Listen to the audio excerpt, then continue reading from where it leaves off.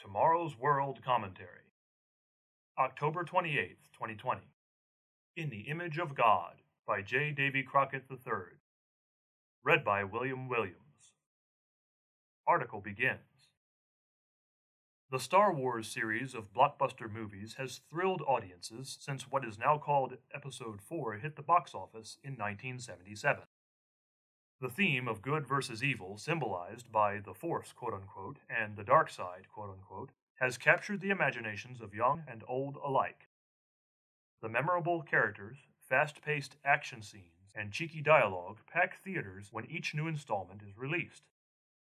The iconic cantina scene is a favorite among Star Wars aficionados, and some variation of it appears in most new episodes. The creatures socially interacting are all supposedly from a distant galaxy, and their bizarre, often repulsive forms strain imagination. The shtick is that everyone thinks this mishmash of strange beings is normal. Thankfully, it isn't.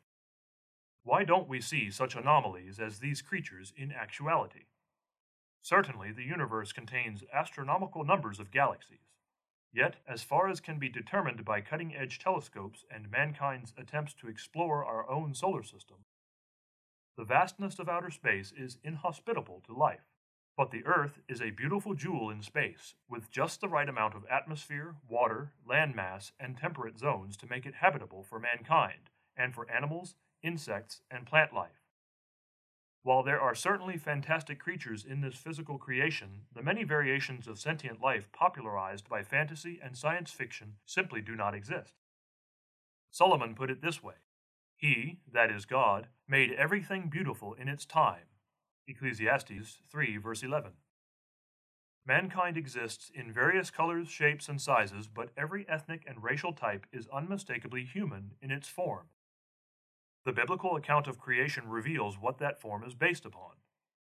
Genesis chapter 1 states, Then God said, Let us make man in our image, according to our likeness.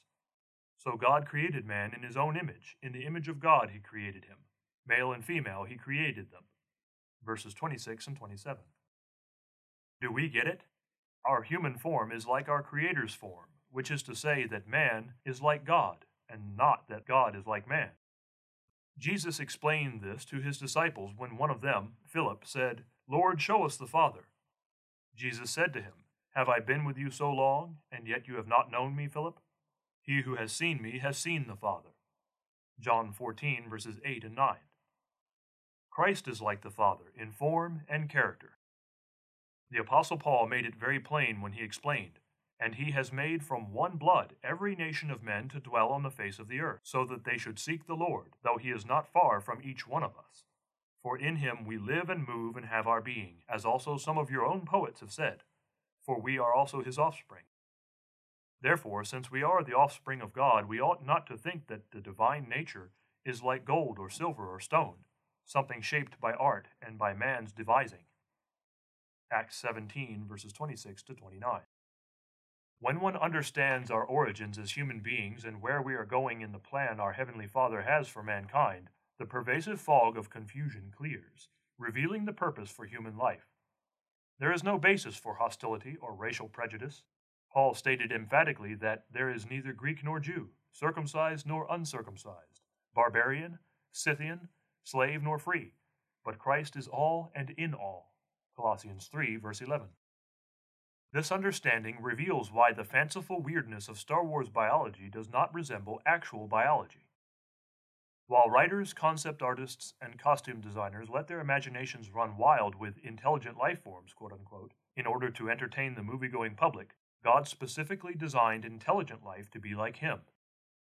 The many and diverse races of fantasy and science fiction can easily make one's head spin, but by contrast, God's design of the singular human race is so perfect in its simplicity that there is only confusion if we clumsily misinterpret ourselves. For example, if one acknowledges the Creator, there is no confusion about gender, for male and female he created them.